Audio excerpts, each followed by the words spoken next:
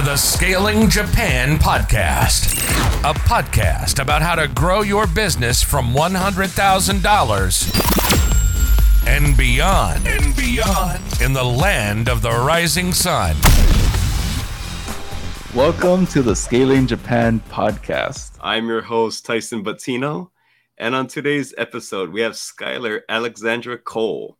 She is an associate at Incubate Fund, one of the largest early-stage focused venture capital firms in Japan. She is also a founder of Startup Co-Creation Community that aims to curate genuinely exciting opportunities, share startup knowledge, and host events for its globally minded members. We are doing a two-part series on venture capital, and this is episode 1, and we'll focus on understanding VCs better. The second episode will focus more on raising money. Okay, Schyler, good to have you on the podcast.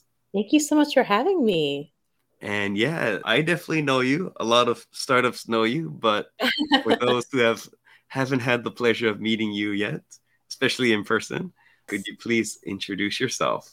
I'm Schyler. I'm originally from the U.S. I was born and raised in Memphis, Tennessee, and came to Japan about 3.5 years ago. After graduating from Stanford for undergrad, I got some funding and founded a food and health-related social enterprise that was really dedicated to creating a marketplace for socially and culturally competent food and health resources. I have experience in the U.S. and Japan working at startups, think tank, and venture capital firms. In the U.S., I worked for the family office of a serial entrepreneur, a deep tech startup, and a food procurement startup. In Japan, I earned my master's of public policy at the University of Tokyo, where I primarily looked at innovative funding strategies for diverse SMEs and startups. And then I joined Incubate Fund, where I am now. And at Incubate, I lead our global fund strategy, and I'm always on the lookout for exciting pre-seed and seed-stage companies across industries. So that is a very impressive background, especially doing research that in your post-bachelor studies at, or I think was it your master's studies at University of Tokyo? Master's, exactly. And it wasn't that made me choose you as the guest. Actually, one of the reasons I really wanted to get you on the podcast is I feel that you're actually one of the few VCs who I meet that I kind of like, wow, this person's very long-term. And what I mean by long-term is everyone only has good things to say. And like, even if things don't work out, like you don't invest, everyone always has a positive impression, just the way you interact with people. And so like, I would say that you're one of the few long-term VCs. Wow, I'm so honored to hear that. I so appreciate that. And that's something I really aim to do, is whether or not I can invest directly or provide an immediate support, I want to build great relationships so that at any point in the future, when there is an opportunity to support further, it's possible. So I really appreciate you saying that. I think the two people that stand out, like you have stood out to me, and also I think, not sure if you've met Sabrina from Monozukuri. No, but I know of Sabrina. Oh yeah. I have really positive things to say about the both of you. Oh, thank you so much. But I'm pretty sure everyone doesn't want to hear just praises. But I did want to get that out. I do like to celebrate people who I think deserve celebration. That means so much, especially coming from you, Tyson, because you're so active and supportive and such an incredible person in this ecosystem. So that means doubly as much. So thank you. My pleasure. And so, so for this episode, I've met a lot of startup founders, and I think there's a lot of confusion about everyone's like, I want to raise money, but kind of the first question that comes to me is like, but do you actually understand VCs? The money question comes before understand the VC question. So I'd like to help a lot of the startups out there. So when they actually reach out to VCs, they can actually make a much better first impression. Definitely. I think that's so important, because I think as a founder, as a founding team, you're so focused on what you're building and excited about what you're doing that I think it can sometimes be hard to understand exactly who you're talking to, or kind of step into the shoes or the perspective of the VC. So I'm really happy to be sharing about this. I'm glad you also meant the counterpoint that you have so many things to work on. It's like, something new. But, it's very helpful to reach your goals. So definitely something that should be on founders' minds. So I'll say there's a lot of confusion on, the stages of startups, and more importantly, what is a venture backable company? My first question is, what does early stage really mean for a startup? Right. So, while this may seem like a basic term, the ways defined and perceived can vary. For me, I typically consider early stage to be anything up to a Series A financing round. You have a product, a stable business operations, and hopefully generating revenue. However, you will see another common definition was basically to define pre-seed and seed kind of in its own category, and then to consider Series A, B as early stage. I think that's a little less common, so I think it's safe to say kind of up until Series A is early stage. And I think sometimes for like seed or pre-seed, they'll just stick a very, right? Like a very early stage. Yes, continue to qualify it a little bit more. Just to set the context, though, what is the difference between pre-seed, seed, and Series A? Typically, at a pre seed, you have an idea. You may not have any product, but you have some conviction that you should pursue it. When you're looking for kind of a pre seed funding round, you're really looking to build your MVP, except that you may not have one. Once you get to seed stage, you're more looking at you have an MVP, even if it's still could be a little shaky. But at that point, you have something you can work with and you want to continue iterating and seeking kind of product market fit. Then for Series A, you have a stable business model, you've found product market fit, and you're looking to really grow from there. Excellent. I think that was a very nice way of summarizing it. What types of business models do venture capital firms invest in? I'd love to break that down first, kind of generally, and then I can talk a little bit about what we look at IF. A common term used to describe the types of companies and business models that VCs invest in is venture backable. That basically means that a team or a company has a scalable solution to a problem that can generate exponential or outsized returns. Embedded in that is the ability to grow fast and be defensible, meaning that the idea or business can't be easily duplicated. Is that VCs are in part driven by the incentive to at least return their fund or better get some multiple of their fund.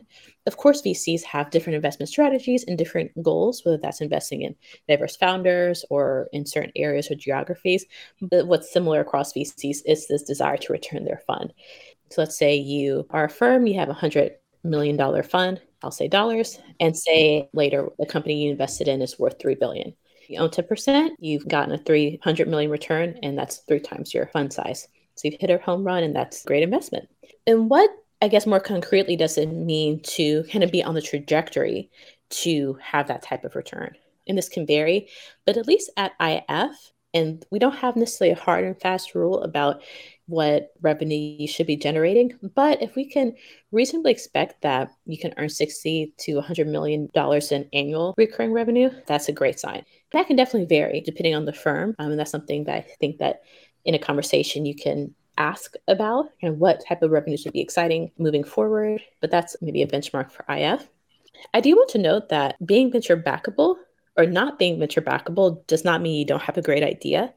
VC isn't a fit for every idea and every business, and that's okay. Lifestyle business and SMEs are extremely valuable both to the individual and to society, even if they aren't venture backable. But if you are looking for venture funding, these are some things you should consider. I've heard the number 100 million annual yearly revenue appear time and time again. Seems that IF is not the only one. Kind of similar note, but what types of companies do venture capitalists avoid? Some VCs may avoid certain industries such as vice industries, alcohol, drugs, gambling, industries that they don't have particular expertise or ability to support. This could be, frontier tech or deep tech if you're typically investing in kind of SaaS solutions. And just businesses that don't align with their thesis. I think in pursuing funding, in venture funding, it's so important to find firms that are aligned with your goals as a founder in your industry. And you could have a great idea, but if you don't connect with the right kind of firm, then it's likely a no-go. Do VCs still fund direct-to-consumer businesses? While it's not as common, some do. For example, Incubate Fund. We have over 200 portfolio companies out of our flagship. Maybe 2 or 3 are 2C. But there are some out there, for sure. Cool.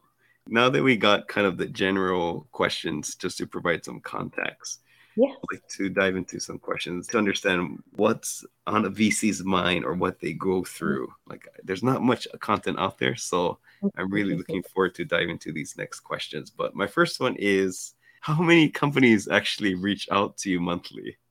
Well, it definitely varies depending on kind of events I go to or things like that. Overall, at IF, our interactions or conversation with over 2,000 a year. We're in Japan, and so the market is, well, still nascent and growing. So this numbers sound smaller than in the US, but that's still, really significant part of the ecosystem. And with me joining the team, really hoping to expand that to be able to reach even more kind of foreign founding teams and just people who are interested in engaging with the ecosystem. Gotcha. And do VCs really check pitch decks sent through their websites?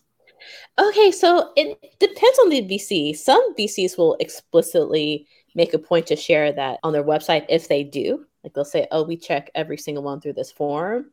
But I actually don't know who manages the info email address. So that's not how I would recommend your deck to be viewed. It's definitely much better to connect with an actual person versus kind of the general email address.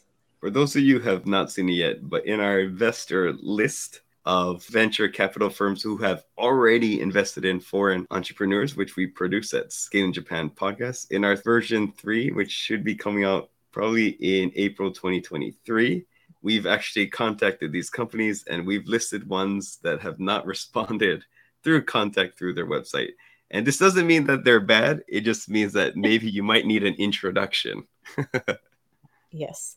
I think the idea of a warm introduction is an interesting concept because VC is such a relationship based industry and it's very important, but there should be, clear avenues as well to share ideas. So, hopefully this all helps founders get more meetings. And what is the proportion of warmly introduced companies that VCs end up doing due diligence on versus code inquiry form? I don't know the exact percentage, but if you do have a warm introduction, I do think that supports getting eyes on your deck, more of a guarantee that someone's looking at it. But I will say that companies and founders that have reached out through, say, LinkedIn or kind of other platforms have gotten meetings and have gotten invested. It's not entirely uncommon. And I think what helps, and this is still reaching out to a person, so not necessarily a forum, but even if you don't necessarily have a warm introduction, really having a strong and I don't say approachable, but respectful message to whoever you're reaching out to, that can also go a long way. Because VCs, we are incentivized to want to connect with great ideas and find great ideas before someone else. So we're not entirely disincentivized to reach out or to respond, but really I think it's about your execution that can change your success in that way. And I've met tons of wonderful VCs, and every one of them I've had to send up follow-up messages. Yes. And even to friends, don't take it personal. Exactly. Don't take it personally. I think that VCs do get a lot of messages, and that's definitely not an excuse. And I think what's hard about being a venture capitalist is saying no. Well, sometimes no can be easy, but if you want to say no, but you're not even 100% sure that it's a no, that's a really hard situation. And not now or maybe it's really the hardest response. And so if a VC doesn't have an exact immediate answer, then that can also prolong the time it takes to get a response, which you shouldn't take that personally, not at all. It's not a reflection of you as an individual. It's so many other variables, and that should not deter you from continuing to pursue your idea. Yes, I do hear a lot of founders complain about being ghosted or not receiving any responses, but do you have any other information that could help them understand why? I think one thing to remember that VCs are human too, and they're not perfect beings. And like I mentioned, it's hard to say no and potentially close a door to a potentially amazing opportunity, even if the VC doesn't see it in that moment. But that's still, not entirely an excuse. And it's important to be respectful of founders' time. I do think, though, that it's great to have a follow-up. So even if you don't get a response, I would absolutely send a follow-up. It's rare, I think, that if you have to follow up more than a few times that you'll get a response in kind of the immediate future. But if a VC doesn't respond after a couple months, revisit when you have a major update. That could be maybe 6 months down the line or longer. But I've definitely seen cases and heard of cases where nothing happened initially, but by continuing to remain respectful, sending substantive follow-up has led to an investment down the line. So definitely don't be afraid of a follow-up. I often see people try to email VCs that are higher up, like, they try to go straight for the partner. Yeah. with the Yes. logic that they have more decision-making power. But does this actually make a difference? So the exact efficacy will vary by firm and kind of the hierarchical structure. In Japan, VCs do tend to have relatively smaller teams. I would say there aren't so many kind of divisions between the final decision makers. In the US, you can get stuck definitely with a more junior member that isn't really able to elevate your company to a more senior team member. But for my team, for example, I have a direct line of communication between myself and the partner I work for. Part of engaging in my sourcing involves being a filter and elevating the top companies or the companies I'm most excited about.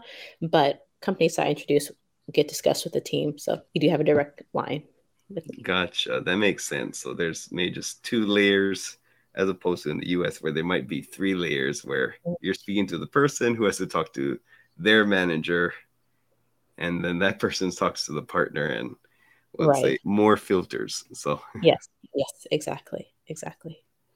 One of the common challenges I see with my consulting clients is not having any staff internally who can drive marketing strategy and execution to the next level. This really limits the growth trajectory of a company, especially for a leader like you that wants to go from 30 million to 500 million yen a year and does not have the time to spend years on learning through trial and error. To solve this problem, I'm launching a marketing agency that can help companies like yours to increase leads and closing rates through SEO, Google Maps, content marketing, and websites that convert. Head over to scalingyourcompany.com and book a free consultation. Let's talk about what your business needs are, where your current strategy is letting you down, and how we can help you see real results with the methods I've successfully implemented at multiple companies myself. Thank you. okay. And I guess sometimes another thing I've heard is if the VC is not interested in the startup, why does the VC keep mentioning to please keep us updated? Kind of like I mentioned earlier, the almost deals are the hardest. And I think part of thinking is maybe by the next round or by the next update, a VC can possibly gain more conviction around something they're unsure about. But it's definitely very frustrating on the part of the founder. It takes time, it takes effort to keep updated. But I do think, in the sake of relationship building, it's great to kind of keep communication lines open. Don't burn any bridges for sure. And I've heard this one many times actually. Like, I've been cold email or a Hmm. VC reached out to me at an event Hmm. and to have a funding meeting, but only to ghost me after my reply. That's definitely a problem. And it could be a few things. So it could be some of the things I mentioned, but it could be that the person realized the company wasn't a fit, or they got busy, or just another project got in the way. But definitely don't take it personally. And I think that, everyone has to realize we're all human and kind of be respectful to each other. They're probably looking to make some final deals, but they made the final deals and they closed the fund. Yeah, so that's absolutely possible as well. One reason why VC can say no or not continue the conversation is because they just don't have any more capital deployed at that time. You will hear people say, well, if they wanted to invest, they would do anything they could to invest. But sometimes it really isn't just possible at that time period. And I think it's important to, on the VC side, to be transparent about what they're actually able to do. And if they are really excited, provide something concrete, future plans. I've been kind of curious about this myself. Let's say answer if you can, but like what types of pressure do you receive from the Yep. higher ups? So I don't know if this is necessarily pressure per se, but at least with our investment strategy, we only invest in a small number of companies, and we have to have really strong conviction that the idea and team will be a success. And what that means for me is that at least I don't feel like I can just casually introduce a startup. I really have to be knowledgeable and have my own conviction about a company that I'm excited in, that I think we should invest in, which means I have to get to really know the founder and what they're building and kind of their area. I definitely feel that pressure for elevating a company. I don't know if that's maybe pressure I put on myself or maybe just a function of having this investment strategy, but I definitely feel that. Yeah, kind of similar, but what types of businesses are hard to introduce to your bosses? As a firm that primarily invests in Japan incorporated companies, it's hard to introduce companies that either aren't incorporated in Japan or don't have some office or establishment in Japan, even if they are amazing, which is definitely frustrating for me personally. But also companies that don't have a clear Japan angle. And this typically applies to companies led by foreign founders.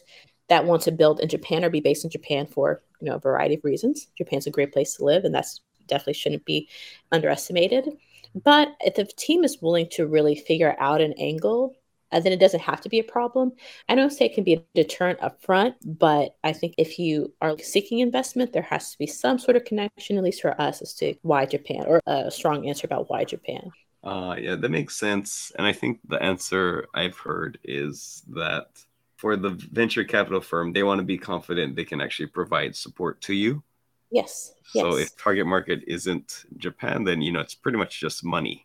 Right, definitely. I'm so glad you brought that up, because a piece of advice I would love to share to founders when they're getting ready to pitch is to include why you want to work with that investor. And that's more important, I think, for firms like IF, because we have such a hands-on strategy. I mean, meeting with every single portfolio company every week, so very hands-on. And so for us, it's really important to see, okay, so yes, you want investment, but why? What kind of support do you want from us, and why do you think this is a good match? For firms that don't necessarily have as much hands-on support, that doesn't have to be as much of a conversation. But if you're looking maybe for your lead investor or for a firm to provide hands-on support, being clear about that yourself is really important, and I think can go a long way. There's a lot of various positions in the VC firm, like I've heard. Analyst, researcher, associate, partner. Could you kind of give us an overview of the positions? This can be very confusing, and I think even as venture capitalists, it can be hard for us to understand across firms kind of what certain roles mean and what responsibilities are involved in certain roles. So don't worry, founders, we are also confused to a certain extent, but I will talk about some of the kind of typical investment track roles. And there are other roles such as legal, operations, and other roles, but I'll talk about kind of the investment track roles. So the most junior person is typically an analyst. They may support kind of writing memos about companies, maybe doing some sourcing, but kind of junior, kind of learning the ropes. An associate is typically more senior than an analyst, but I think across geographies, it can kind of vary, and maybe responsibilities could be similar. But at least for an associate, it's still a junior role. It's more deal-centric, and there could be a variety of responsibilities from sourcing, due diligence, thesis creation, portfolio support. So it really ranges. And then within that, you have a senior associate. What is a senior associate? And it can go on from there. Kind of a clear distinction above an associate is a principal. Sometimes I think this is also could be called director, but I see it more typically as a principal. These are junior deal professionals with some more responsibility. They typically won't have the final decision-making ability, but there's definitely more responsibility involved. And then you have your partners, which there's a lot of variety in what that can actually mean. But clearly at the top is either the managing director or the general partner. They're most senior and have the final decision-making ability. So you may be talking to an associate or a principal, but at the end of the day, you have to get a yes from, depending on the structure of the firm, one or more general partners. And what do VCs look for in candidates for VC positions? Actually, this is one thing I love about venture capital, is that it benefits from having people of different backgrounds working in the space. So what's key to finding a role or securing a role, I believe, is having some unique value add to the firm that you want to work with, or the firms you want to work with. This can come in the form of knowledge in an area, a network, access to a certain network, or some other experience or insight. As far as career trajectory or kind of other roles a person may have had, that can vary. And a lot of typical roles or pathways are from kind of investment banking or consulting or being a founder. There's a wide range of backgrounds that come into venture capital. While I can understand it can be maybe frustrating to someone from the outside, I think it's a great opportunity to be able to invest in a wide range of ideas. Gotcha. And I think a lot of companies say, like, aren't there more people with entrepreneurship experience? That can definitely be, I think, as a founder, hard to hear from someone who hasn't had certain experiences, certain founder experiences. And I think that, it's definitely valid, and it's important for VCs to have an understanding of what the founder is going through. I don't think it's an absolute requirement to scale to a certain company. What I think is important and something that a VC can provide with various background experiences is an ability to have a wide view of what's happening in an industry or a particular space. Because the entrepreneur founder is focused so much on exactly what they're building that they aren't able to kind of have the capacity to see everything else. So that's something VCs can provide. And that experience and benefit can come from someone with a variety of backgrounds. I've talked to a lot of like experienced VCs as well. And even though they've not had entrepreneur experience, they obviously had pattern recognition. Pattern recognition is key.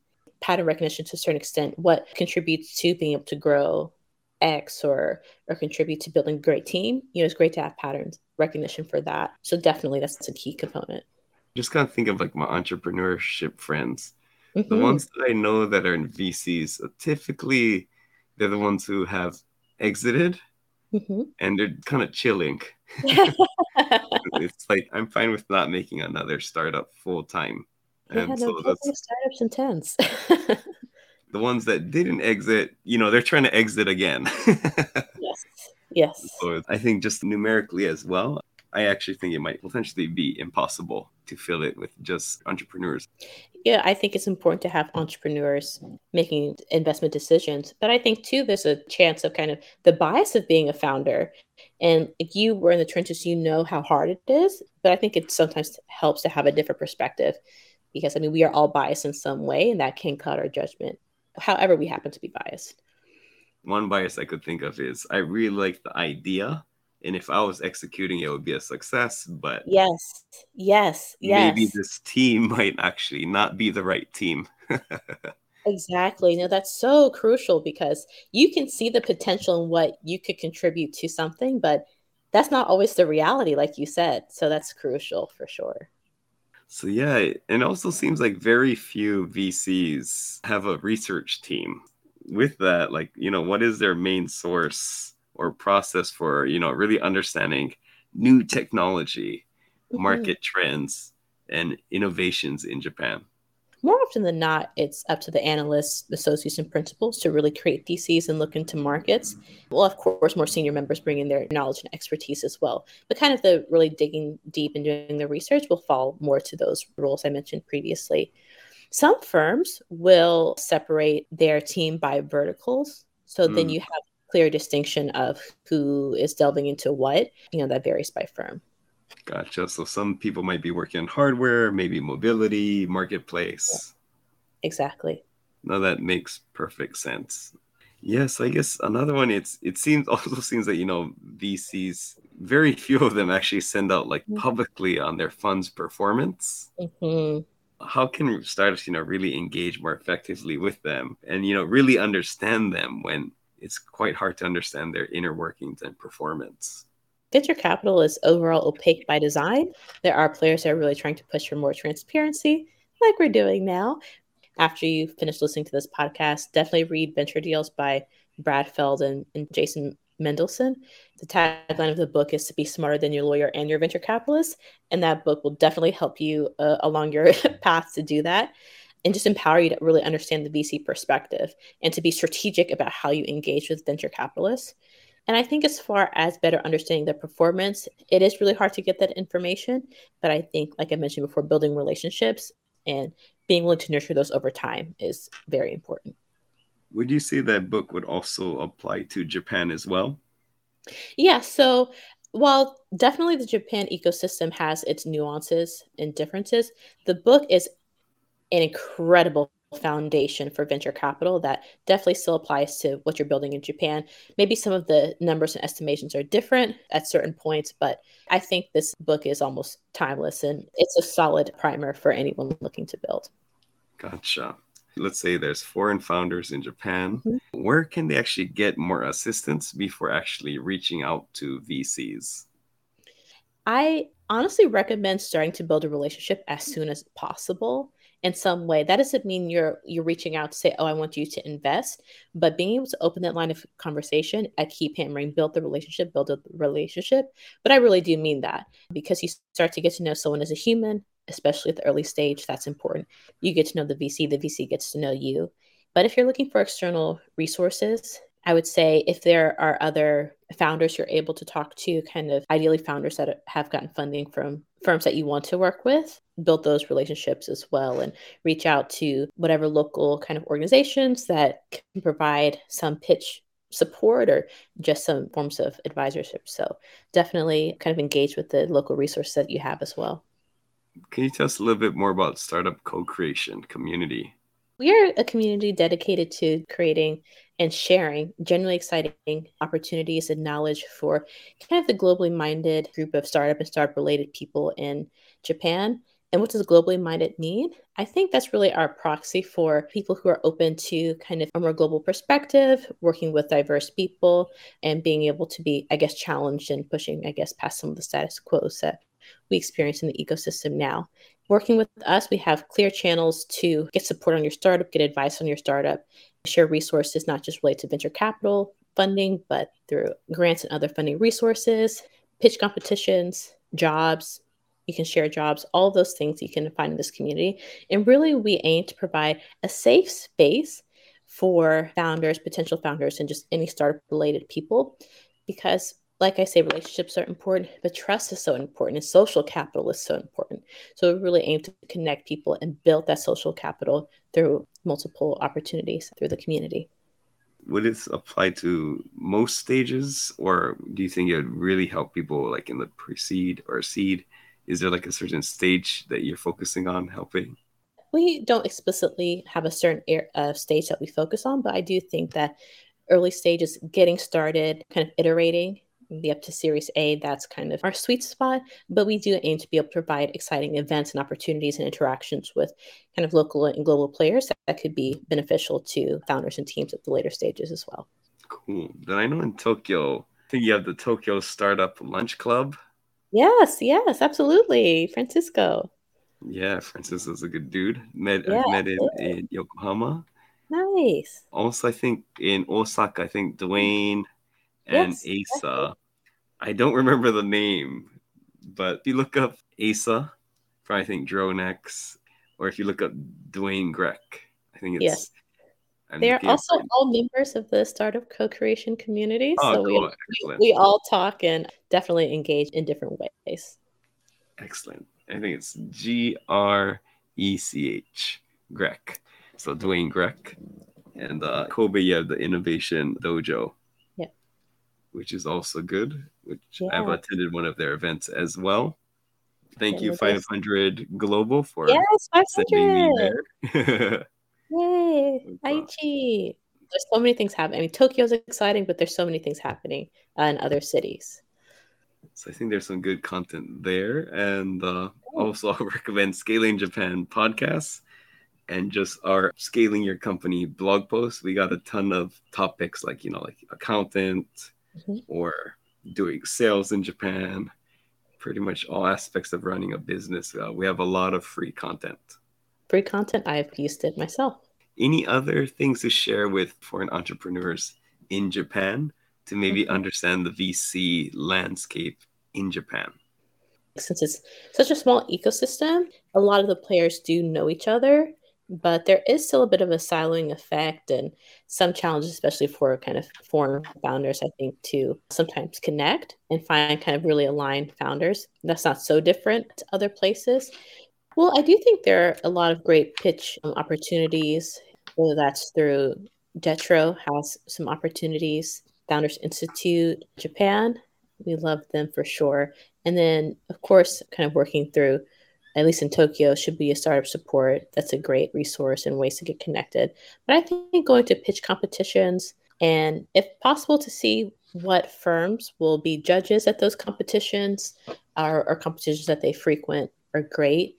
Doing some sort of event or being able to partner with the community, maybe Startup Co-Creation or some other great communities and kind of co-working spaces, I think that's a great opportunity to kind of have a publicly facing event so that you can bring a crowd and get your company seen.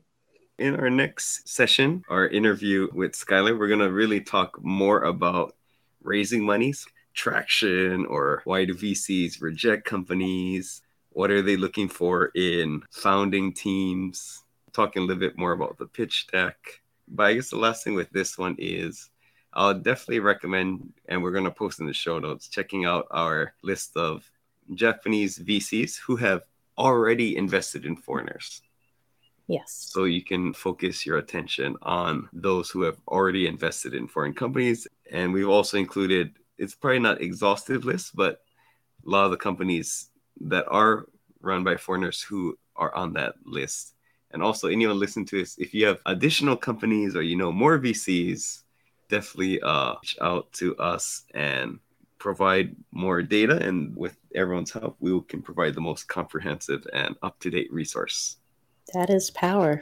So, Schyler, where can people learn more about you?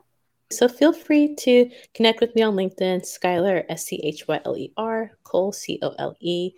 Also, feel free to join Startup Co-Creation Community. We're approaching 300 members in our Slack with a variety of backgrounds and experiences, and just really, a safe place for you to share your ideas and challenges. So maybe you could share the link in the description. I will join myself, which I haven't yet. Please. And I will put the link also in our notes. And what is the difference between the community versus maybe like the Hacker News community, Tokyo? Oh, the Hacker News community is also a really great community. I've been in the Slack for a while. In addition to kind of providing the venture startup focused events, we focus on social aspect as well. Like, for example, I'm teaching a yoga class in the park in 2 weeks. Feel free to join, but we really believe in being able to make connections, not just in kind of the tech and startup related. That's great, but we are kind of multifaceted in different ways. And we hope to share that, and hopefully that supports opportunities and synergies for future venture building. So you probably heard that Slack sound in the background. That's probably me joining the group right now. Oh, we have a new member. And yes, I look forward to the second recording. Thank you very much. Well, thank you so much. It's been wonderful. Can't wait for the next one.